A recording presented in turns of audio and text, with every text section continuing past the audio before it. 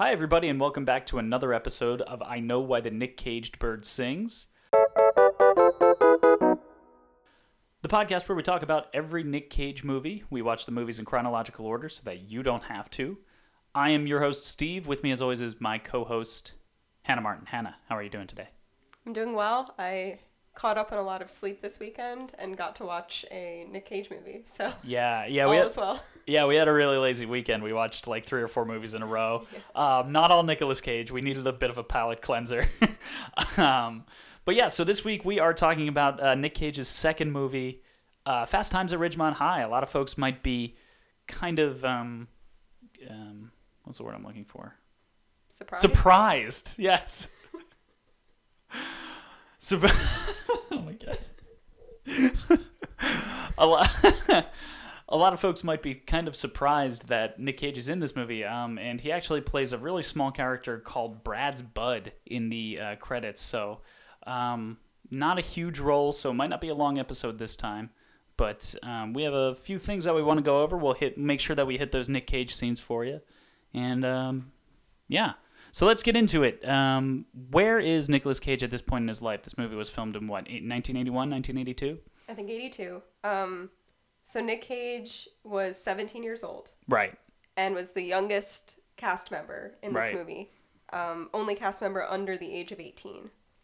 Which seems kind of weird because, he is the only one in the high school movie who's not high school age. But it's a high school movie with some explicit... Yeah, that's true. Like, the nature is there's a lot mature. of explicit behavior. There's sex and drugs and rock and roll, and yeah.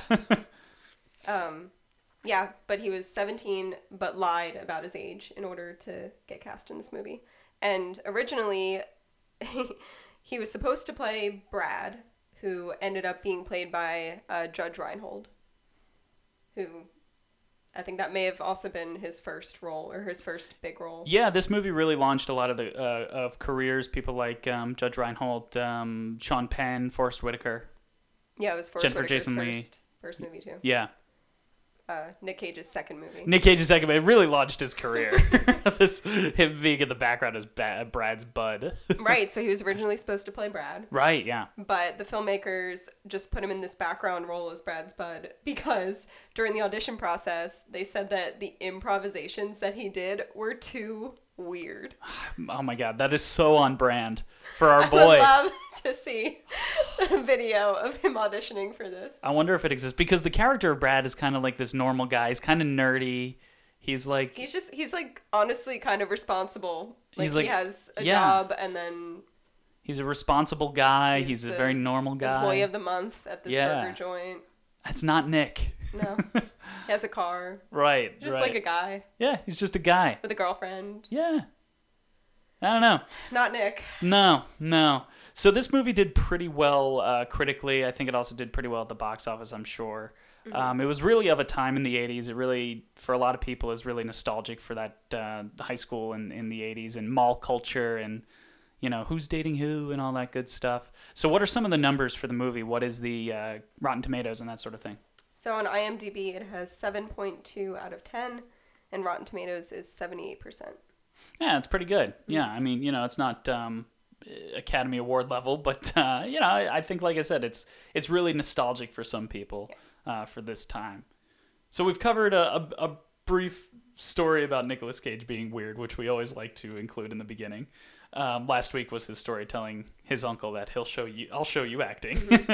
And this one is that his improv and his audition was just so weird that they had to put it in the background. So an article came out in the New York Times this week where Nicolas Cage said that he got a lot of inspiration from his pet cobras and also inspiration from a commercial that John Stamos did in the 80s, maybe 70s or 80s, that John Stamos did for leggings or something like that.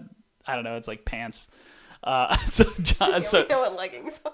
No. I mean, I know what I know what leggings are, but I don't know what the commercial was for. Oh. The product was like eggs, L'Eggs. So I don't know if it was an egg. It's like a pantyhose brand. It's a pantyhose. That's what it was. I don't know why John Stamos is in a pantyhose commercial. Yeah, no, me neither. But apparently Nicolas Cage got a lot of inspiration from that. And there's a great New York Times article that came out this week. So give it a read. It's wild.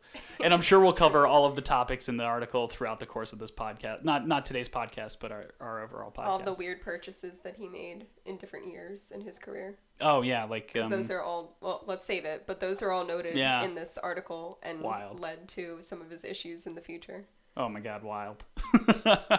So we can start going through the movie if you want, unless you have any other stories you want to tell. No, that's it in that article that I found. Cool. No, that's a great story. So yeah, I mean, overall plot, I think the movie can be really summed up like we've been saying, that it's really just high schoolers, a group of high schoolers in the 80s. And in that sense, and probably in that sense alone, the two movies that we've reviewed so far are very similar. Mm-hmm. Best of Times and Fast Times at Ridgemont High. This has, like those Brat Pack movies, I feel like it has the similar nostalgia that some of those movies have. Like 16 Candles. Yeah, Breakfast definitely. Club, those kinds of movies. Yeah. Yeah, so, overall, we also mentioned some of the performances, some of the careers of, like your Sean Penn and Jennifer Jason Leigh. I do regret to inform you all, the listening audience, maybe I mentioned this already, but there are no lines from Nicolas Cage. We see him 3 times throughout the movie, and we'll go through those, and we'll also do like we did last week, where we talk about some of the more notable scenes. But, it's a pretty classic, iconic movie, so, you should probably watch it anyway. People probably know the iconic scenes. Yeah. Phoebe Cates getting out of the pool and that sort of thing. So let me see here. Some of the early notes that I wrote down was, overall, this movie's got a really great soundtrack, really well cast, we've mentioned a few times. It's a Cameron Crowe movie. His movies are generally really well done, really well written. Yeah, so everybody in the movie works at this mall, and Jennifer Jason Leigh is like working at this sandwich shop or pizza shop maybe. Yeah. So one of the early scenes is that she, as a 15-year-old, goes and hits on a 26-year-old, and they're like patron at the restaurant. Yeah, they're like romantically involved for the first couple of minutes. She lies and says she's 19. That's true, and she's actually in real life like 22 or something, but so it's not that weird. Because the only person under 18 was Nick Cage. Was Nick Cage, yeah, and he lied. He was like, "I'm totally 18. Trust me, I can play high school."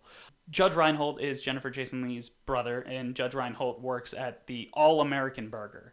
So the first scene that we see Nicolas Cage is there's this kind of nerdy guy, and he wants to work at the All American Burger. And I think in order to pick up girls. Yeah, I think mixed in with this conversation, maybe it was an earlier conversation where this nerdy guy, and this happened in Best of Times, where the nerd goes like, "Oh man, I just wish I knew how to pick up girls. Can I work at your burger joint so I'm successful like you?" Because he's actually pretty successful. He's Employee of the Month. He's got a really hot car. I don't know why I said hot car. Car was damn hot. It was hot. Fire hot. It was hot. But yeah, so the first time we see Nick Cage is they're all standing around in the group, and the nerd is trying to convince Judge Reinhold to give him a job. And so after the nerd leaves, Judge Reinhold turns to Nick Cage, puts his arms out. Brad's bud. And he puts his arms out. You could almost see his mouth move like he's about to say something, and then it cuts. So Nick Cage's scene definitely got cut. I don't know if it got cut because of the version we watched because it was on TV, or if... I like to think it got cut because he improv'd something so weird. He just pretended to be a snake or something, and it was like, "Cut, Nick. What are you doing? You're fired." And he's like, "My uncle's Francis Ford Coppola." And it's like, God, okay, you're fine. Just be in the background. We'll put you in the credits. Actually, at the end, I wrote a note too. He's in the main section of credits. He is. He's like they're one of the last before names. The credits like roll. Yeah. When they just before list they fade everyone. to black. Yeah. Before it fades to black and the credits roll, and they have all of the extras and everything like that. He's like the second to last name on the list. Right. Yeah, so he got real credit even though he doesn't have any lines. Right, and I mean, I guess that's why we watched it, because if he was uncredited, we probably wouldn't watch it. Yeah, probably wouldn't have even been on IMDb. Right. Yeah, so after that scene, we realized pretty early on, maybe about halfway through the movie, that this movie does definitely not pass the Bechdel test. So I think you have some of that information up, Hannah. Do you want to... Yeah, let me pull it up. Yeah. Okay, so the Bechdel test is a measure of representation of women in fiction, and it asks whether a work features at least 2 women who talk about to each other about something other than a man. Right. Right. Yeah, so a lot of movies don't pass the Bechdel test. I don't think any Harry Potter movie or I don't think any Star Wars movie passed the Bechdel test. I'm not 100% sure on those. And it doesn't have to be like romantic. It's just something involving a man. Yeah, and it's not really a measure of how good a movie is. It's just kind of something, like you said, it's how women are portrayed in fiction. And like we said early on, it's obvious that this movie does not pass the Bechdel test because whenever Jennifer Jason Leigh and Phoebe Cates are talking to each other, they're only about men. They're talking about men and sex, and it's just they're obsessed with it. They like have a scene where they have carrots in their mouths are showing each other how to do blowjobs in the middle of the cafeteria. And then a bunch of like thirsty guys are watching, and then they all like stand up and cheer after they like bite the carrot. Right. There's a lot of things wrong with that scene, but the primary thing wrong with that scene is that Nicolas Cage isn't in it. Yeah, I was going to say, I'm disappointed that they kept that, but they cut Nick's scene. Right? I know. Another thing that kind of struck us as well was they have these characters. Two of the characters are two teachers.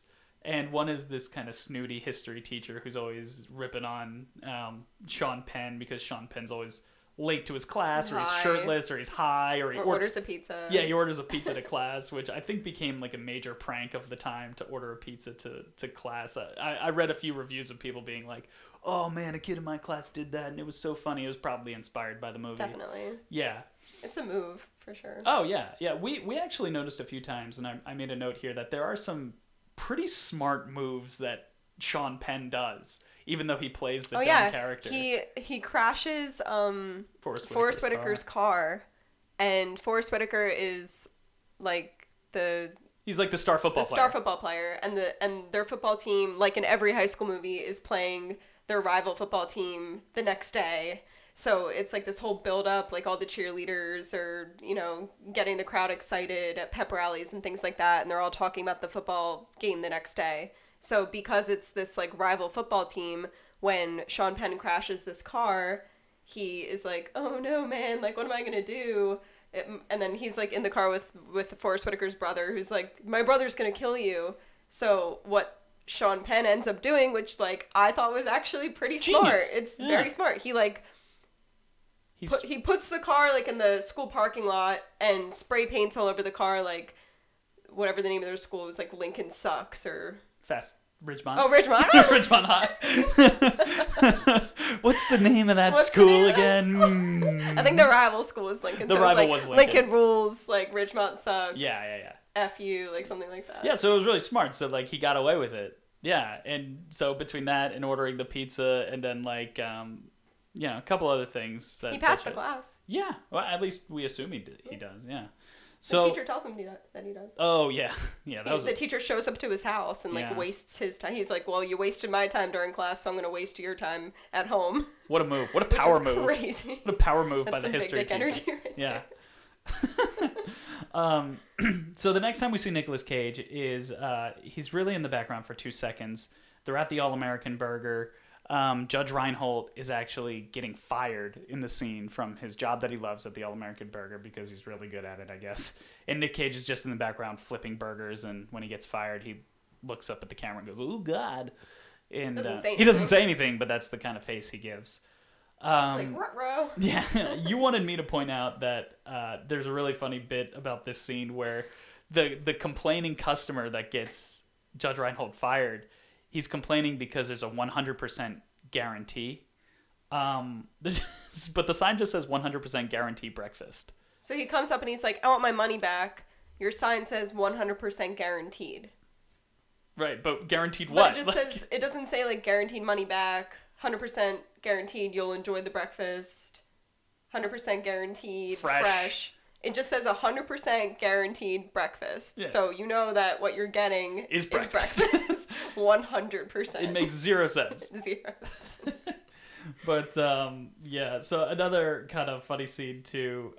Jennifer Jason Leigh is trying to hook up with this one guy who's, again, another kind of nerdy guy in the movie. And she's doing everything right, she's being very seductive, what have you. She calls him into her bedroom. She's got a silk robe on. And then she goes, "Why don't you sit down and we can look at some photo albums of me as a child?" And then later in the movie, they, break up or whatever. They get back together, and she's like, "Here, I want you to have this to remember me by." And it's just a picture just of a her. picture of her. So it's like, I wrote down the quote that you said. Not like a naked picture. No. I mean, maybe like it was in the edited version. Maybe. I don't know. It was just like a high school yearbook picture. Right. Yeah, but I wrote down the thing that you said after that. You go, "What is this bitch obsessed with photographs for?"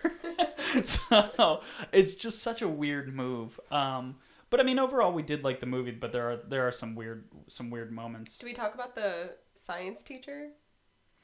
Oh, yeah, so we started talking about the history teacher, and then we got sidetracked. So the other teacher is the science teacher, who's also a weird guy. He's got, like, a monkey in his class. Like a pet, like a class monkey. Like a class monkey. Like, do you take care of that? Do you have to take that home? Like, when I was in first grade, yeah, we had a class hamster. Or one of the other classes had a class hamster. I remember being very jealous of that class. Well, but yeah, can sure. you imagine?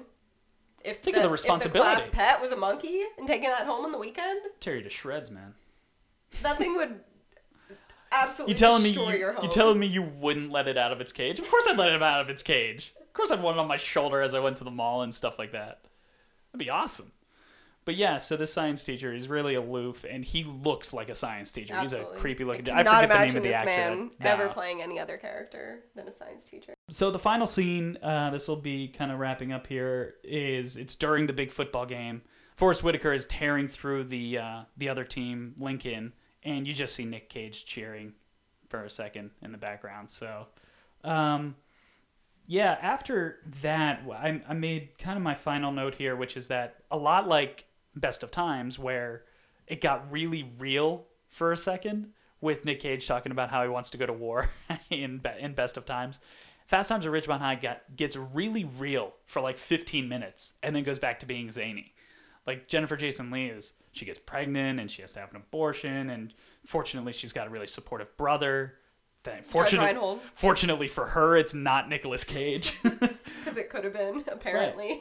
But then it just kind of goes back to being wacky. They go to the hospital and be like, "Oh, this aloof history teacher, and Sean Penn, he's so stoned."